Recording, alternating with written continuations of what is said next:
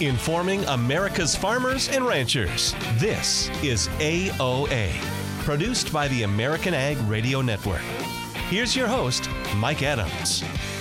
We'll get Darin back on the line, folks, and then we're going to talk through what is happening as we take a look at the trade this morning. Starting the week off, again, Thanksgiving week, generally slow. A lot of traders are taking their profits and headed home. And we're kind of seeing that play out today. Not a lot of movement here in the grain market. Wheat market, biggest mover on the day. It is to the downside as we are seeing Chicago wheat down 9 to 10 cents. We've got some positive news here over in the soybean meal market. And it sounds like Darin Newsom is on the line. Darin, do we have you? I am here, Mike. Good morning. Good morning, sir. Hey, thanks so much for joining us. Darin, I wanted to ask you about that cattle on feed report on Friday. I know you're not too keen on USDA reports. Was that one that even merited a look, in your opinion? You know, I like to look at the cattle on feed report. I mean, it's kind of a roadmap to show where we were. And basically what I use it for is to confirm what I already saw in spreads.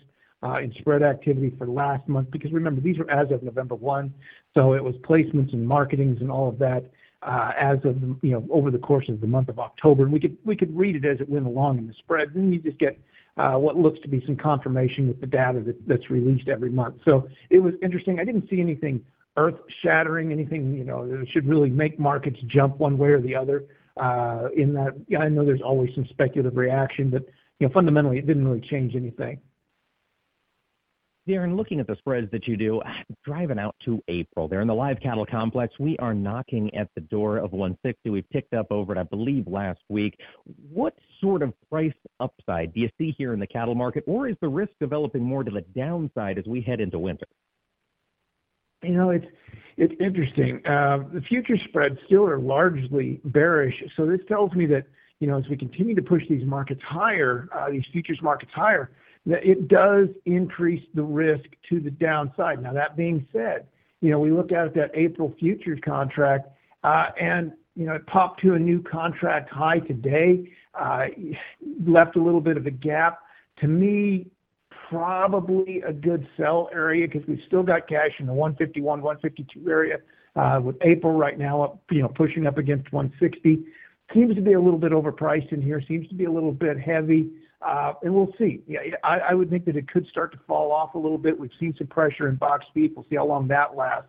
But these look like they're going to be pretty good selling opportunities if, and then you have to take into account, are they profitable or not?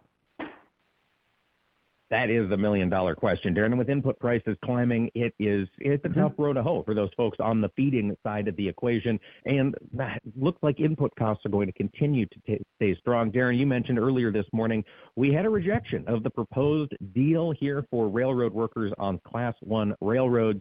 This seems like it's raising the likelihood of a strike. Is the market pricing that in at all? I haven't seen the market factor it in yet. We still see basis just skyrocketing, and maybe that is a reflection, particularly from the Western Corn Belt and so on, where they're having to rail corn in because they're in a corn deficit area. So they're getting everything they can locked in. Maybe that's where we're actually seeing this play out. It certainly was not bullish news with the latest rejection of the labor deal. Where there's still a chance of this strike occurring. It looks like, I think, in December. I can't remember what day for sure, but I believe it's scheduled now for December. That's certainly going to be tough on the markets because, again, we can't move anything on the river. We can't move very much, it seems, on the river because of how low it is. Trucks are doing all they can, so much so that it's pulling diesel supplies down. And now let's say that we're going to have a rail strike. That's going to make moving things around here in the U.S. that much more difficult. Darin, it is, and it's going to add to volatility here. How should producers? What is a good strategy to minimize some of the risk that could be coming in the next 6 weeks? The biggest thing is you can't make a bad decision. If you're marketing grain right now, let's take it into the grain sphere and out of livestock. But if we're just looking at grains, particularly in corn and soybeans, you can't make a bad decision right now. These are good prices with excellent basis. Sell a little bit along the way because if we get into a rail strike and all of a sudden we can't move anything, basis could collapse. And so we've got strong basis.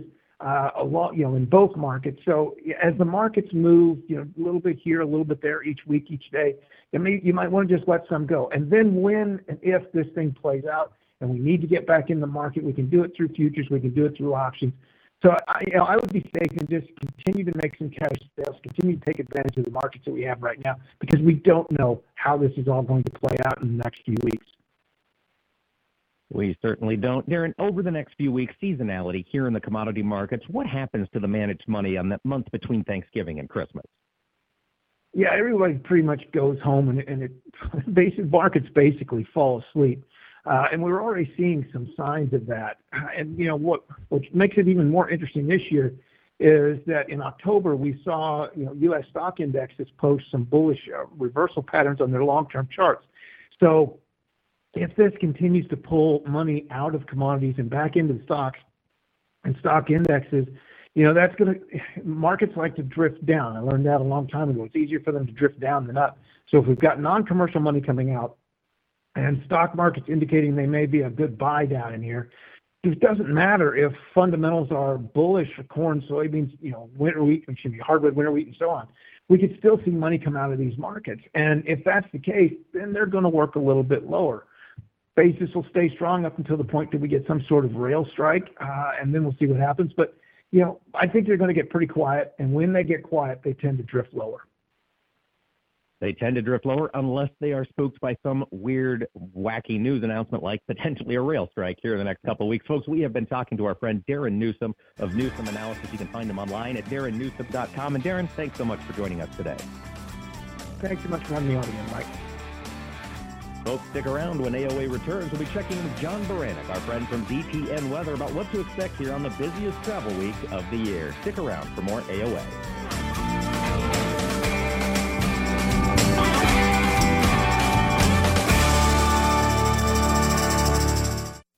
Agriculture of America is brought to you by Cenex Premium Diesel. Diesel that doesn't mess around. This is the place most people think of when they hear that a seed has been engineered for superior performance and designed with proven genetic traits. Because something like that could only come from a lab, right? But this is where Allegiant Seed by CHS comes from. It's made by farmers for farmers. Its advanced genetics and unbeatable value are proven here in their fields to make sure they do the job in yours. Talk to your CHS retailer about Allegiant Seed today or learn more at AllegiantSeed.com.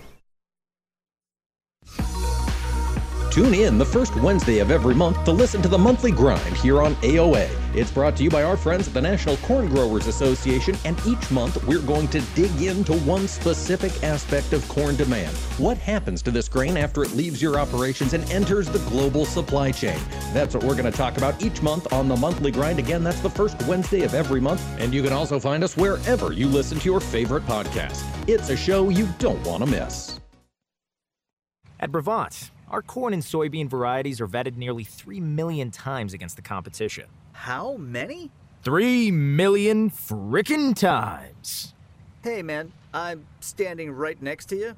Sorry, got a little excited. Don't take us at our word, take us at our proof. Visit Brevant.com to see for yourself. Brevant Seeds, it's about time. Brevant multi-year on-farm pre-commercial head-to-head comparisons, third-party and research trials, based on more than 2.8 million comparisons. This is Ernie Johnson Jr. Sports is about overcoming obstacles, and college coaches work hard to help young men overcome Duchenne muscular dystrophy. It's called Coach to Cure MD, and you can help. Text the word CURE to 501-501 to donate $25 on your next mobile phone bill, or go online to coachtocuremd.org. Text the word CURE to 501-501. Help coaches cure MD. Brought to you by the American Football Coaches Association. Vision loss is not something that you feel until it happens. Most people lose their vision from diseases like macular degeneration and glaucoma, not at birth. With macular degeneration, you lose your central vision. You have a blind spot right in the center of your face, so I can't actually see your face. So even that little circle in which I could see became a big blur. I was 65 when I first was diagnosed with glaucoma. There were no symptoms. I had no headaches. 3 million Americans have glaucoma, and half don't even know it. 11 million people in the United States have macular degeneration. You lose mobility, independence, changes your entire life. So many eye disorders can be treated if caught early. My husband tells me that I have beautiful brown eyes, and I don't want to lose that. Make a plan today to get your eyes checked. Visit brightfocus.org to learn more. Agriculture of America is brought to you by Cenex Premium Diesel. Diesel that doesn't mess around.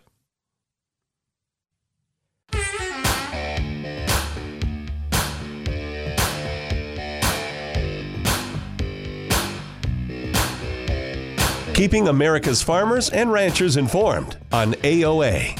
Now back to Mike Pearson. Welcome back, ladies and gentlemen. Thanks for tuning in to AOA. Boy, I tell you, it is that time of year when weather moves to center focus for a lot of folks as we prepare for those travels, perhaps to see family, get across the country, and celebrate the Thanksgiving holiday. It is expected to be another busy travel week for Americans, and I'm wondering, is there any hiccups on the radar? Well, joining us to discuss that is Mr. John Baranick of DTN Weather. And John, last week there was talk about a potential storm across at least the central part of the U.S. on Thanksgiving. Is that still on the radar? It still is, but there's kind of two camps of thought here, which is kind of interesting because we're getting kind of close to the storm system. And, if you look at it, the European model has a very progressive system moving through, kind of like it had last week. The American GFS, which, isn't totally off its rocker, has something a little different. Instead of having a progressive system moving right across the country, kind of holds back a lot of its energy across the southern plains for a couple of days and then brings the system through over the weekend. So it's got some wide variability even this close to the date when we're expecting kind of everything to happen. And so it's really interesting to see this close to the event. I have a tendency to believe the European model a little bit more than the rest. I kind of have a bias towards it myself anyway. But so I'm kind of expecting a system to develop here in the plains kind of Wednesday night, but not a whole lot of precipitation for it. Then once it gets to the Mississippi River, kind of early Thursday morning, start picking up some showers with it, and then moving across the eastern half of the country into early Saturday before moving its way out. That looks like it's mostly rain. We could see some snow with that kind of wrapped up on the backside of it in a couple of spots, just depending on where that would occur. But I have to stress that's kind of what I'm expecting, but I wouldn't be totally surprised if it's completely different and everybody's just completely dry or just a few isolated showers on Thursday into Friday, like the American model has, and then bring through some better precipitation across the eastern half of the country then Saturday and Sunday. So very interesting look to me. And I'm not totally confused by both of them. It's just crazy how far the timing is separate on both of them. Yeah, and to have that kind of discrepancy between the models here 2-3 days out from a weather event is certainly interesting. And John, is it because there is just too much, I don't want to call it uncertainty in the air, but is the atmosphere unbalanced in some ways? That's what making it hard for these models to try and predict what's going to happen? No, it's honestly, it's just the how these different models are handling small pieces of energy. And really what we're looking at is this energy is actually over the Pacific Ocean right now. And so we don't have a whole lot of weather data that we can get from it because it's over the ocean. Once it gets over land here later today and early tomorrow, then we'll be able to get a better picture of it, I think. So just because, we don't send upper air balloons over the Pacific Ocean. We just have some satellites to work off of.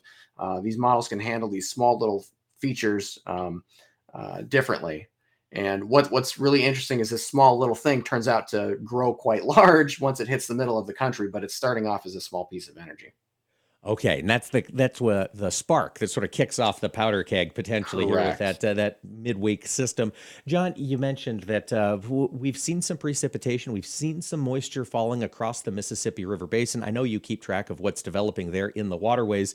Is the trend higher? Are we starting to add some more depth into the river channels?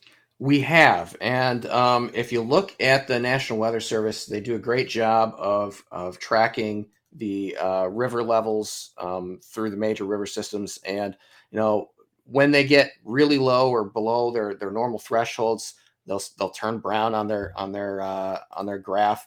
There's only one brown spot right now, and that's right around Memphis. So a lot of the water levels have increased over the last week or two, but unfortunately, without any major precipitation coming through, and depending on how the storm system moves through later this week, it's likely to be falling river levels yet again. So we've got a temporary boost in them. We're getting some better traffic, I've heard, and that's good news, but it might not last too long, unfortunately. All right, John. Well, I know you have been tracking the formation of La Nina, the development and the continuation of La Nina there in the southern Pacific. Can you give us an update? What are those ocean temperatures doing, and is there any indication that we might be beginning that transition back to an El Nino? Well, we're still in La Nina, just as predicted, but we should be reaching the peak right about now. We haven't seen any easement yet or any warming anywhere just yet, but we're starting to see, if we look deep into the ocean, we're seeing blobs of warmer water start to move their way eastward from Australia, kind of underneath all that cold water at the surface. And once we start getting that kind of up to the surface, which looks like it'll be happening over the next couple of months, we'll be slowly eroding all that cold water away and getting up to at least neutral conditions here. But that's not going to happen until probably February or March. So it's going to be a while yet. All right. So in the meantime, really no big winter is coming. We're going to move into winter, but otherwise it's going to remain that La Nina pattern here as we go through December, January, and potentially into February. Yeah, that's correct. So it's going to have a continued handle on our weather pattern here. It accounts for the most or the largest influence of our weather is La Nina, but it's not the only one. But still, it does promote kind of a clipper pattern across the northern states, which tends to lead to some decent normal type precipitation, but colder air across the north. And unfortunately, they don't penetrate too often too far south, so it ends up pretty warm and dry across the south. So we've got drought pretty much everywhere right now. Honestly, we've got a lot of it across the country, and it's especially of those southern areas. We don't expect that to go away until probably springtime. Hopefully, springtime. Hopefully in springtime. Yes, I think that's a sentiment echoed by a lot of folks out there in those droughted territories. John, speaking of droughted territories, let's go down to Argentina. They have been grappling with an extended drought. It had delayed some of their soybean planting, their first crop plantings. What's the weather situation like down there? Are we still seeing that slowness to get moisture? It is. I mean, they have been getting occasional waves of it.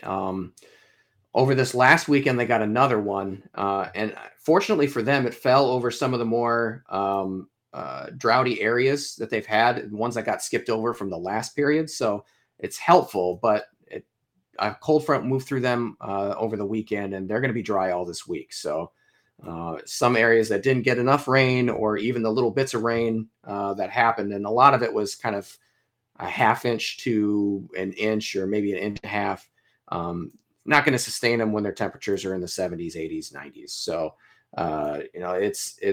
it's good that they got some of the rain down there in Argentina, but it's not enough. They need a lot more, and they need it to be more consistent as well. Getting a one shot once a week is not going to do it for them. No, it's certainly not, especially given the shortness they've got in subsoil moisture there all the way across Argentina. Now, John, I know it has been a better cropping picture up in Brazil. There have been some more rain events that have come through. Can you give us the update on how that country looks, particularly in the agricultural production areas? Yeah, southern Brazil has been able to, they've gone drier as well. And they've all month long here had below normal precipitation there in those southern states. Fortunately for them, though, they had some really good rain earlier in the springtime, and so they've been able to weather that quite a bit. They've got that front that went through Argentina over the weekend is now going through them, and likely with some better rainfall there too. So I think we're more in the 1 to 2 inch range than kind of a little bit less than what we saw in Argentina. But they go dry after that too. And, I'm starting to get a little bit concerned for those southern states if they don't get this rain. And, some of these soils down there are sandier too, so they don't hold on to the water quite as well. So if we can't get it to move back in there a little bit more of a frequent pace, just like Argentina, getting a shot of rain once a week doesn't really help them too much. So they're going to need more. They certainly will. John, you mentioned it might be starting to dry out there in those southern states here in the coming weeks. What are temps going to do? Are you seeing them start to accelerate here in this La Nina season?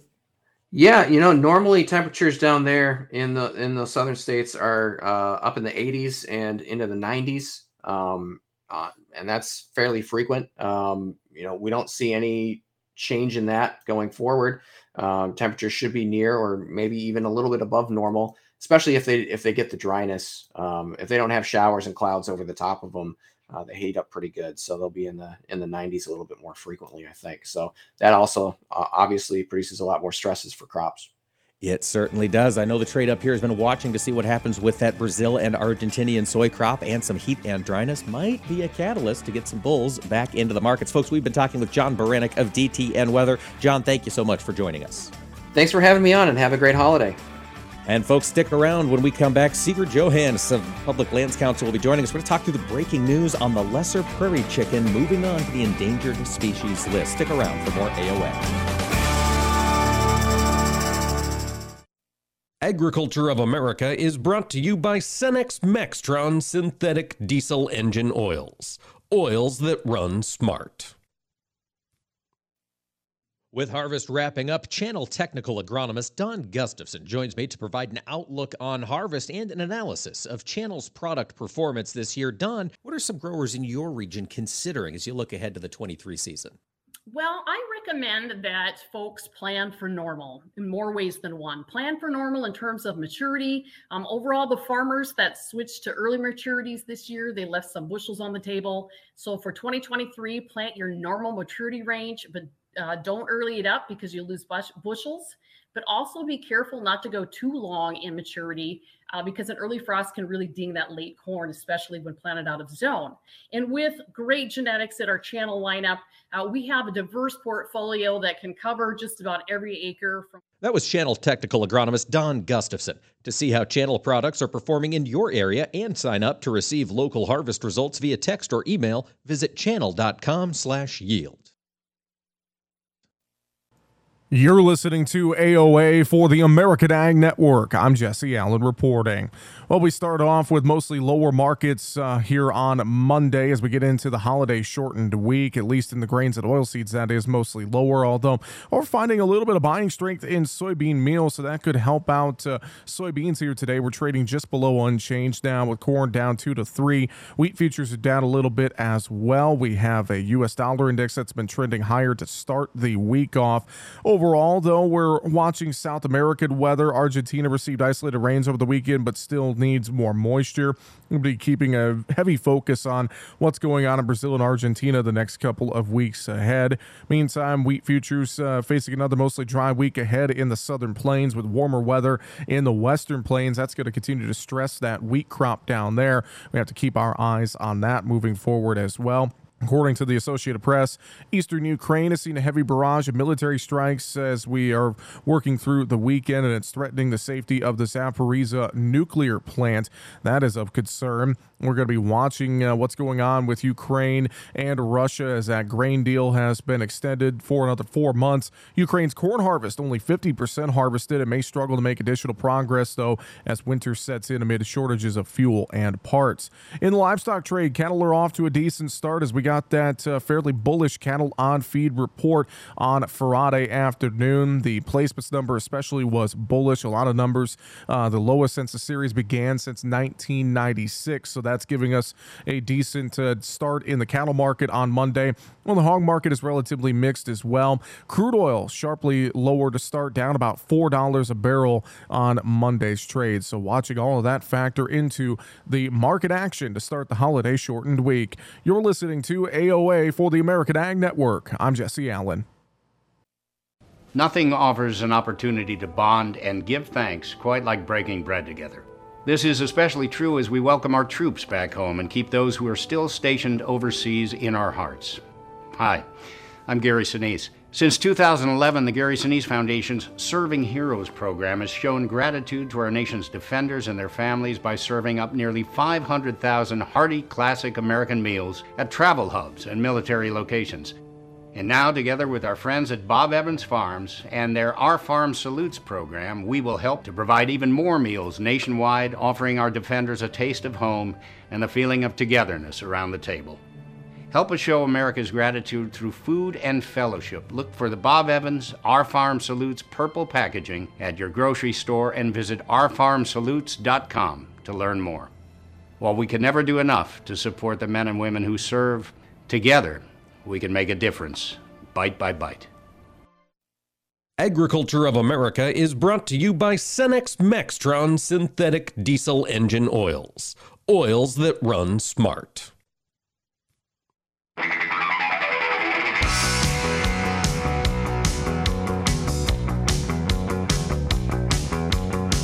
Keeping America's farmers and ranchers informed on AOA. Now back to Mike Pearson.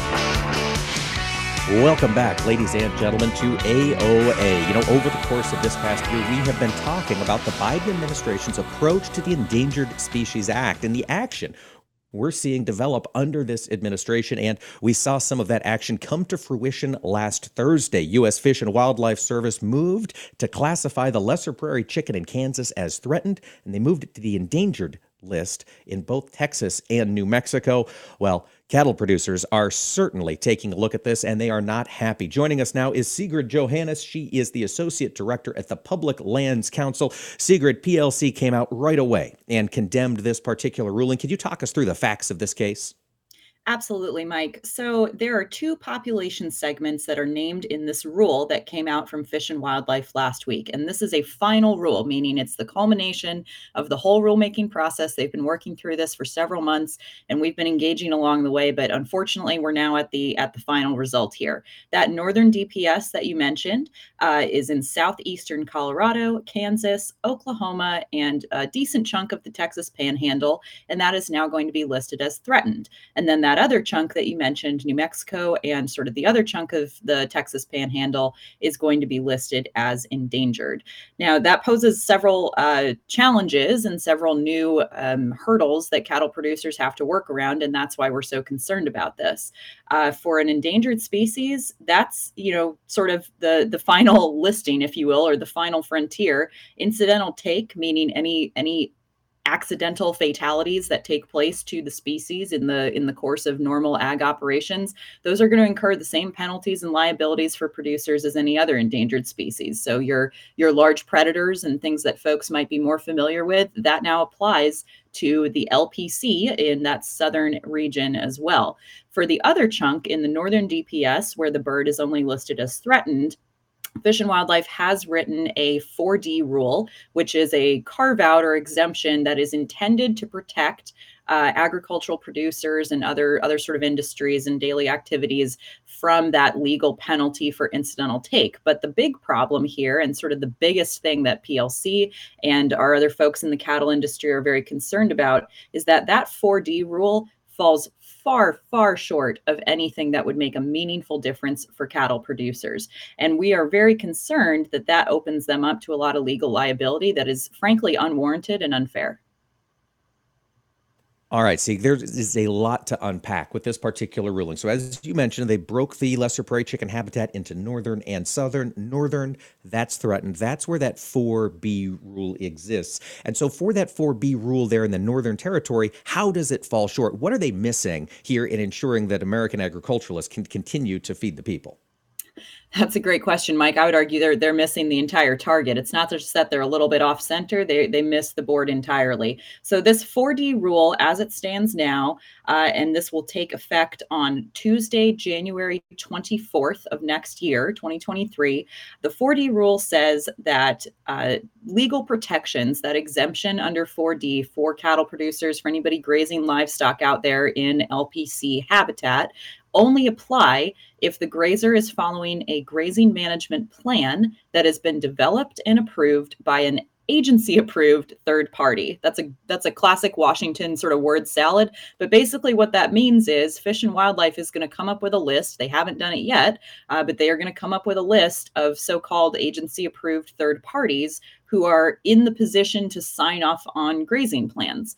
Now, that sounds pretty insane to most people, because I would argue, and most folks would agree with me, I think, that the person who's best suited to make that decision on grazing management is the person who's been grazing out there for 30 years and knows the land like the back of their hand. But according to this rule, that power and that authority is now going to move to some sort of third party. We've already asked whether NRCS, for example, under USDA would count as a third party, because we have quite a few folks, particularly in Kansas, Oklahoma, down the middle of the country, who have some involvement with NRCS. And we've received a very non-committal response on that so far. We've received a very lukewarm response, which is, again, very concerning, because it makes you wonder, okay, who are the third parties that the service has in mind for this? Who are the organizations? Because if it's not NRCS, and it's not landowners themselves who should really be in the driver's seat here, I can tell you what, it's not going to be your cattle groups. It's not going to be your livestock groups. It's going to be your folks who have a vested interest in not seeing grazing taking place on these landscapes. And that's why we're really kind of going to the mat on this one. And I believe NCBA, PLC, they're not the only groups that will be going to the mat. Chris Kobach, recently elected Attorney General in the state of Kansas, has long been battling this potential ruling. Is there the likelihood of a lawsuit coming, Sigrid? You know, I don't want to say too firmly one way or the other, Mike, because at the end of the day, NCBA and PLC both take their direction from our affiliates. But I can tell you that over the next few days and weeks, what we're going to be doing before this rule takes effect is meeting with all of our affiliates who are affected by this, meeting with all of the state cattlemen's associations, talking to our partners on Capitol Hill who represent these states and have been working on these issues for a long time, and coming up with a game plan. And I think at this point, we're considering a full slate of options about what might go into that game plan.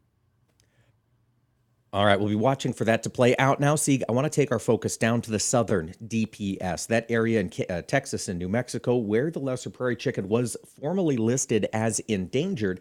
When does that go into effect? Is it also January 24th, 2023? That's right, Mike. That also will take effect on January 24th of the coming year.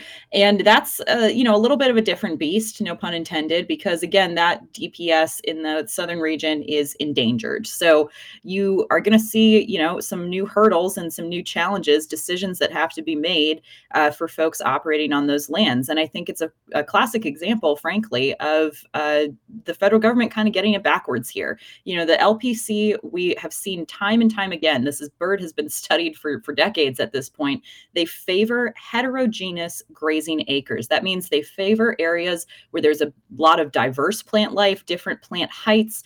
There's some little bare ground patches. You've got a variety of cover. They don't gravitate towards cropland. They don't gravitate towards really uniform sort of grasslands. So a lot of the sort of scrubby or sagebrush landscapes that you see folks grazing cattle and sheep on out in the West, that's where this bird really likes to be. And we have absolutely no evidence that they cannot survive, nest, and thrive in areas with livestock. In fact, it's quite the contrary. You tend to find them in those areas, and you tend to find those successful nests in agricultural operations like cattle ranches. So, this is another good example, much like grizzly bears or gray wolves or any other species you want to pick off of the list, where the federal government is looking at it from the top down, and they're completely missing what the narrative really looks like on the ground.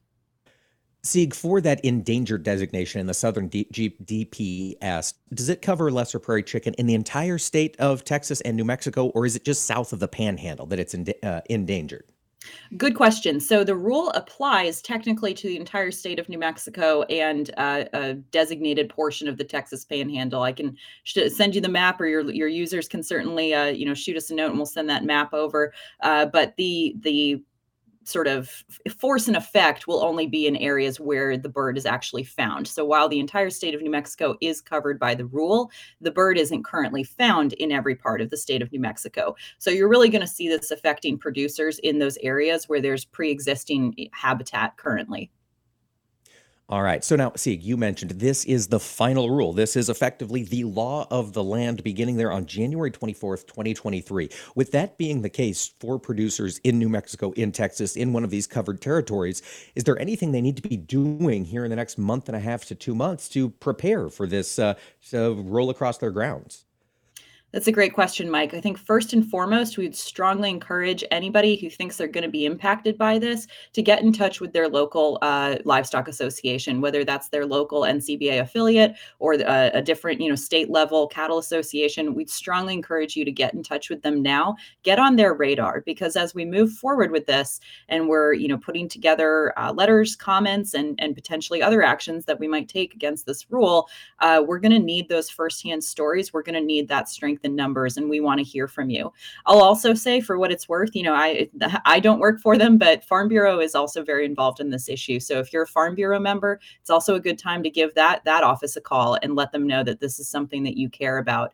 And of course, as always, with any of these regulations, we strongly encourage folks to start the conversation now with their local offices that represent these regulators. If you have a good relationship with Fish and Wildlife, with an FSA office, with if you're out as a permittee in the West, maybe your BLM or Forest Service office, build that relationship now, because you don't want the first conversation you have with them to be when they're coming after you for something or when something's going wrong. You want to have that pre-existing relationship so you can really talk things through, in practical terms, and not just be playing defense all the time. That is certainly the case. And now, Sig, you mentioned at the start of our conversation that NCBA PLC working with a group of stakeholders to map the roadmap for the future here on this particular issue. Do you have any other indication from the administration that other ESA actions might be coming out soon? That's a great question, Mike. I mean, there's certainly quite a few on the regulatory agenda that was put out a few months ago that the White House periodically releases to sort of show where they're headed. The problem is, or rather the opportunity, if you want to look at it as a glass half full, is they can't do all of those things in the next, month and a half or so. And when they get into 2023, they're going to be on the back half of President Biden's term in office. They're also going to be dealing with a little bit of a different congressional makeup than they've had so far. So there's some factors that work in our favor to slow some of these things down. But, things like the grazing regs rewrites that's happening over at the BLM, things like a final rule on WOTUS or a final rule on gray wolf management, all of those processes are things that, NCBA and PLC are going to stay heavily involved in, and either where we can try and prevent, a bad train from moving faster down the track, and where we can't, we're going to push back against those ideas with all the tools that we have available. Glad to hear it, folks. That's Sigrid Johannes with the Public Lands Council. You can find them online at publiclandscouncil.org. Stick around for more AOA. Agriculture of America is brought to you by Cenex Premium Diesel. Diesel that doesn't mess around. Take a look under your bed. Find stuff under there? What about jobs? No? Now try your basement. There's a pair of overalls that overall you're not so into anymore. A perfectly good laptop that hasn't sat in your lap in months. And even more stuff, but still no jobs? Well, you really have both. See, stuff is defined as household articles considered as a group. Sometimes this stuff is no longer needed. Wait, no longer needed? That can't be right. Because remember those jobs you were looking for? Those are really needed, and they're the stuff inside your stuff. Even inside that winter coat that moved with you to Phoenix. Our job is to unlock those jobs, and it starts when you donate your stuff to your local Goodwill. Here's how we do it. When you donate to Goodwill, we sell your stuff to provide job training for people right here in your community. So just by teaming up with Goodwill, you help create jobs. And isn't that worth parting with the leftover keytar from your 80s cover band? Goodwill. Donate stuff, create jobs. Find your nearest donation center at goodwill.org. A message from Goodwill and the Ad Council.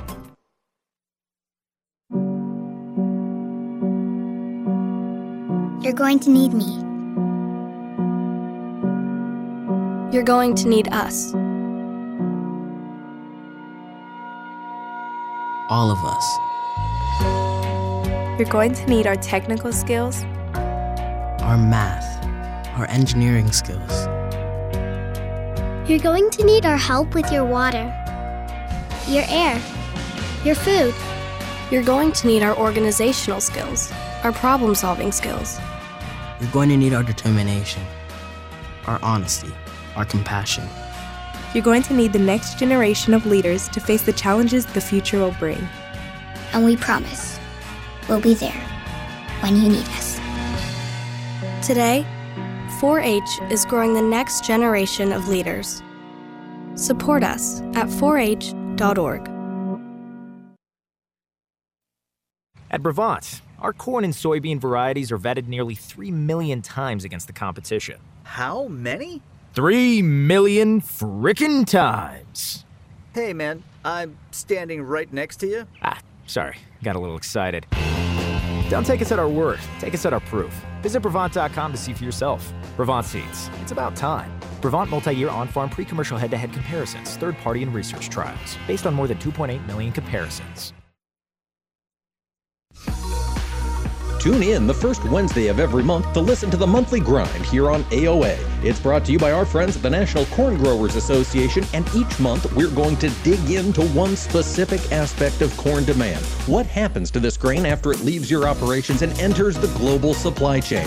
That's what we're going to talk about each month on the Monthly Grind. Again, that's the first Wednesday of every month, and you can also find us wherever you listen to your favorite podcast. It's a show you don't want to miss. This is the place most people think of when they hear that a seed has been engineered for superior performance and designed with proven genetic traits. Because something like that could only come from a lab, right? But this is where Allegiant Seed by CHS comes from. It's made by farmers for farmers. Its advanced genetics and unbeatable value are proven here in their fields to make sure they do the job in yours. Talk to your CHS retailer about Allegiant Seed today or learn more at AllegiantSeed.com. With harvest wrapping up, Channel technical agronomist Don Gustafson joins me to provide an outlook on harvest and an analysis of Channel's product performance this year. Don, what are some growers in your region considering as you look ahead to the 23 season? Well, I recommend that folks plan for normal in more ways than one. Plan for normal in terms of maturity. Overall, the farmers that switched to early maturities this year, they left some bushels on the table. So for 2023, plant your normal maturity range, but don't early it up because you lose bushels, but also be careful not to go too long in maturity because an early frost can really ding that late corn, especially when planted out of zone. And with great genetics at our Channel lineup, we have a diverse portfolio that can cover just about every acre. That was Channel technical agronomist Don Gustafson. To see how Channel products are performing in your area and sign up to receive local harvest results via text or email, visit channel.com/yield. Young farmers don't listen to the radio, right? Wrong. In a recent survey, 74% of young producers said they get their most important agricultural information from their trusted farm radio station. Surprised? Don't be. If you think about it, it makes perfect sense. Radio is the perfect companion because it goes with you everywhere. Whether you're in the shop, on the combine, or in the truck, farm radio is right there with you. This message brought to you by the National Association of Farm Broadcasting. Agriculture of America is brought to you by Cenex Premium Diesel. Diesel that doesn't mess around.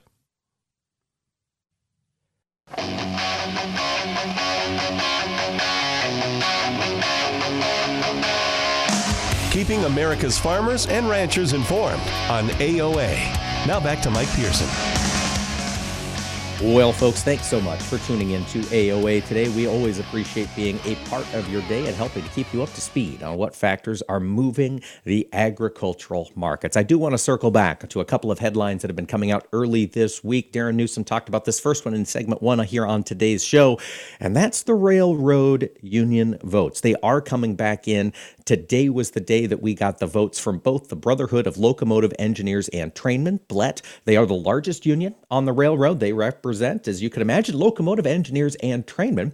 And we also have the vote coming in today from the International Association of Sheet Metal, Air, Rail, and Transportation Workers. That union is called SMART-TD. That's how it's being reported there out in the news. And of those two, there has been a split on these union contract ratifications.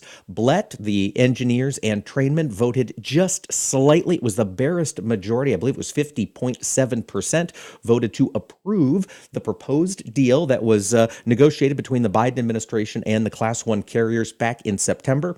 BLET has approved it. However, SMART-TD, that sheet metal union, they have not. Again, it was a very, very close vote, 52 to 48% in favor of declining the proposed contract. Now, there are at present three unions have, I apologize, four, when we include SMART, 4 unions have voted against the deal. Of the 12 that are in negotiations, 8 of them now have voted in support. Now, that should greenlight the the strike vote potential. However, all of the unions have agreed to go back to the negotiating table, and the 3 that have voted against it have agreed to extend a strike deadline through at least December 4th. So this gives the market certainty that we will not be having a railroad strike at least until December 4th. But folks, if you have been watching the calendar, that date is getting closer and closer and closer. All the meanwhile, we continue to see water levels in the Mississippi, as John Baranick mentioned earlier in the program, continuing to decline. This is a long-term problem that is shaping up. And as I've spoken with my friends in the rail industry, a few of my friends are on the engineers' side, and they supported the deal broadly just because they wanted some certainty. But at the end of the day, they are still frustrated by some of the HR concerns that the railroads are bringing to the table.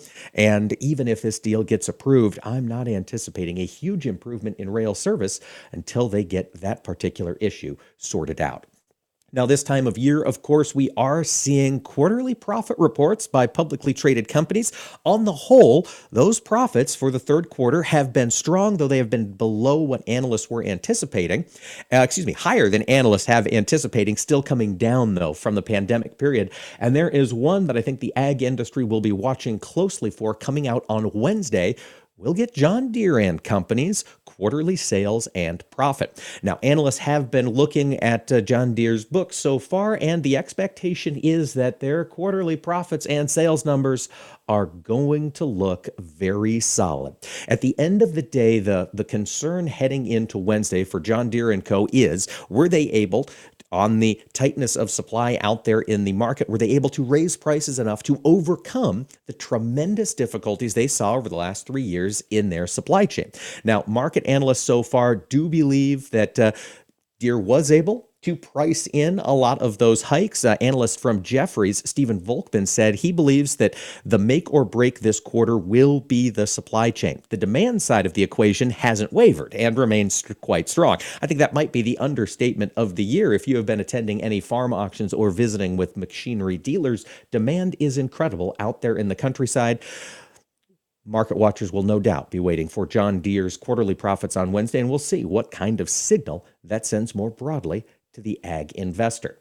We've also got some other action happening in Washington, D.C. The Congressional Chicken Caucus in the House and Senate last week sent out letters. Nearly 120 folks signed these letters going to the USDA requesting a 6-month extension in the comment period for the agency's recent Packers and Stockyard Act rule. So Packers and Stockyards has been looking at the chicken industry. This rule is called the Inclusive Competition and Market Integrity under the Packers and Stockyards Act. I'm not sure if that's a clever acronym, but it's certainly a lot of words. That's the rule that that these lawmakers are taking exemption with. They say they believe that they want the stakeholders to have more time. Quote, the letter writers say that they need the technical question answered, and there are definitions in the rule that haven't been adequately explained, and they hope the USDA pauses the implementation and extends the comment period so that all of the stakeholders can get more information about how this rule will impact the poultry industry. And last week, of course, I had the opportunity to travel down to Kansas City for the National Association of Farm Broadcasters meeting. A fantastic couple of days catching up with all sorts of folks in the ag industry. But it did put me on my back feet when it comes to watching what is happening in Washington, D.C. We did see the USDA release several pieces of information, some additional funding this past week. I wanted to run through what they have been up to. One of the documents that came from the USDA's ERS, that Economic Research Service, and they released the 2022 edition of Rural America at a Glance. And now this is a study they perform every several years, and they are just trying to make sense of what is happening here in the rural areas. And, well, the sense is, I don't think it's going to be shocking to a lot of us who live in rural areas. The working age population declined by 4.9%, and the population under age 18, so looking at all youth as a whole, declined by 5.7%.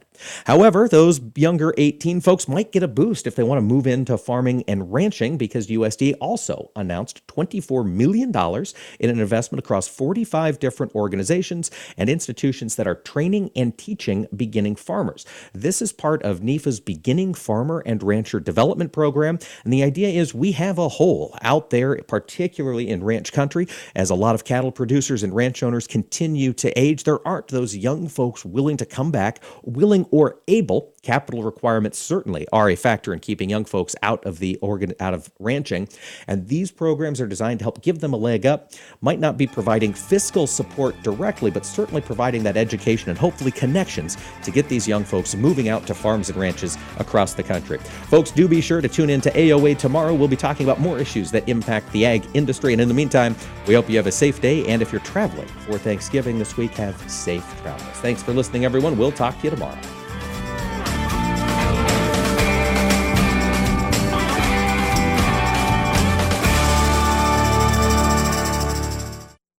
Agriculture of America is brought to you by Cenex Maxtron Synthetic Diesel Engine Oils. Oils that run smart. Tune in the first Wednesday of every month to listen to the Monthly Grind here on AOA. It's brought to you by our friends at the National Corn Growers Association, and each month we're going to dig into one specific aspect of corn demand. What happens to this grain after it leaves your operations and enters the global supply chain? That's what we're going to talk about each month on the Monthly Grind. Again, that's the first Wednesday of every month, and you can also find us wherever you listen to your favorite podcast. It's a show you don't want to miss. This is the place most people think of when they hear that a seed has been engineered for superior performance and designed with proven genetic traits. Because something like that could only come from a lab, right? But this is where Allegiant Seed by CHS comes from. It's made by farmers for farmers. Its advanced genetics and unbeatable value are proven here in their fields to make sure they do the job in yours. Talk to your CHS retailer about Allegiant Seed today or learn more at AllegiantSeed.com. What do Mick Jagger, Barbara Walters, and Star Jones all have in common? They've all suffered from something called heart valve disease. Heart valve disease affects 11 million Americans, and if left untreated, can lead to death. Unfortunately, less than 1 in 4 Americans have much knowledge of this disease that kills more than 25,000 people every year. The good news is that if heart valve disease is treated, patients can recover and live long, happy, and productive lives.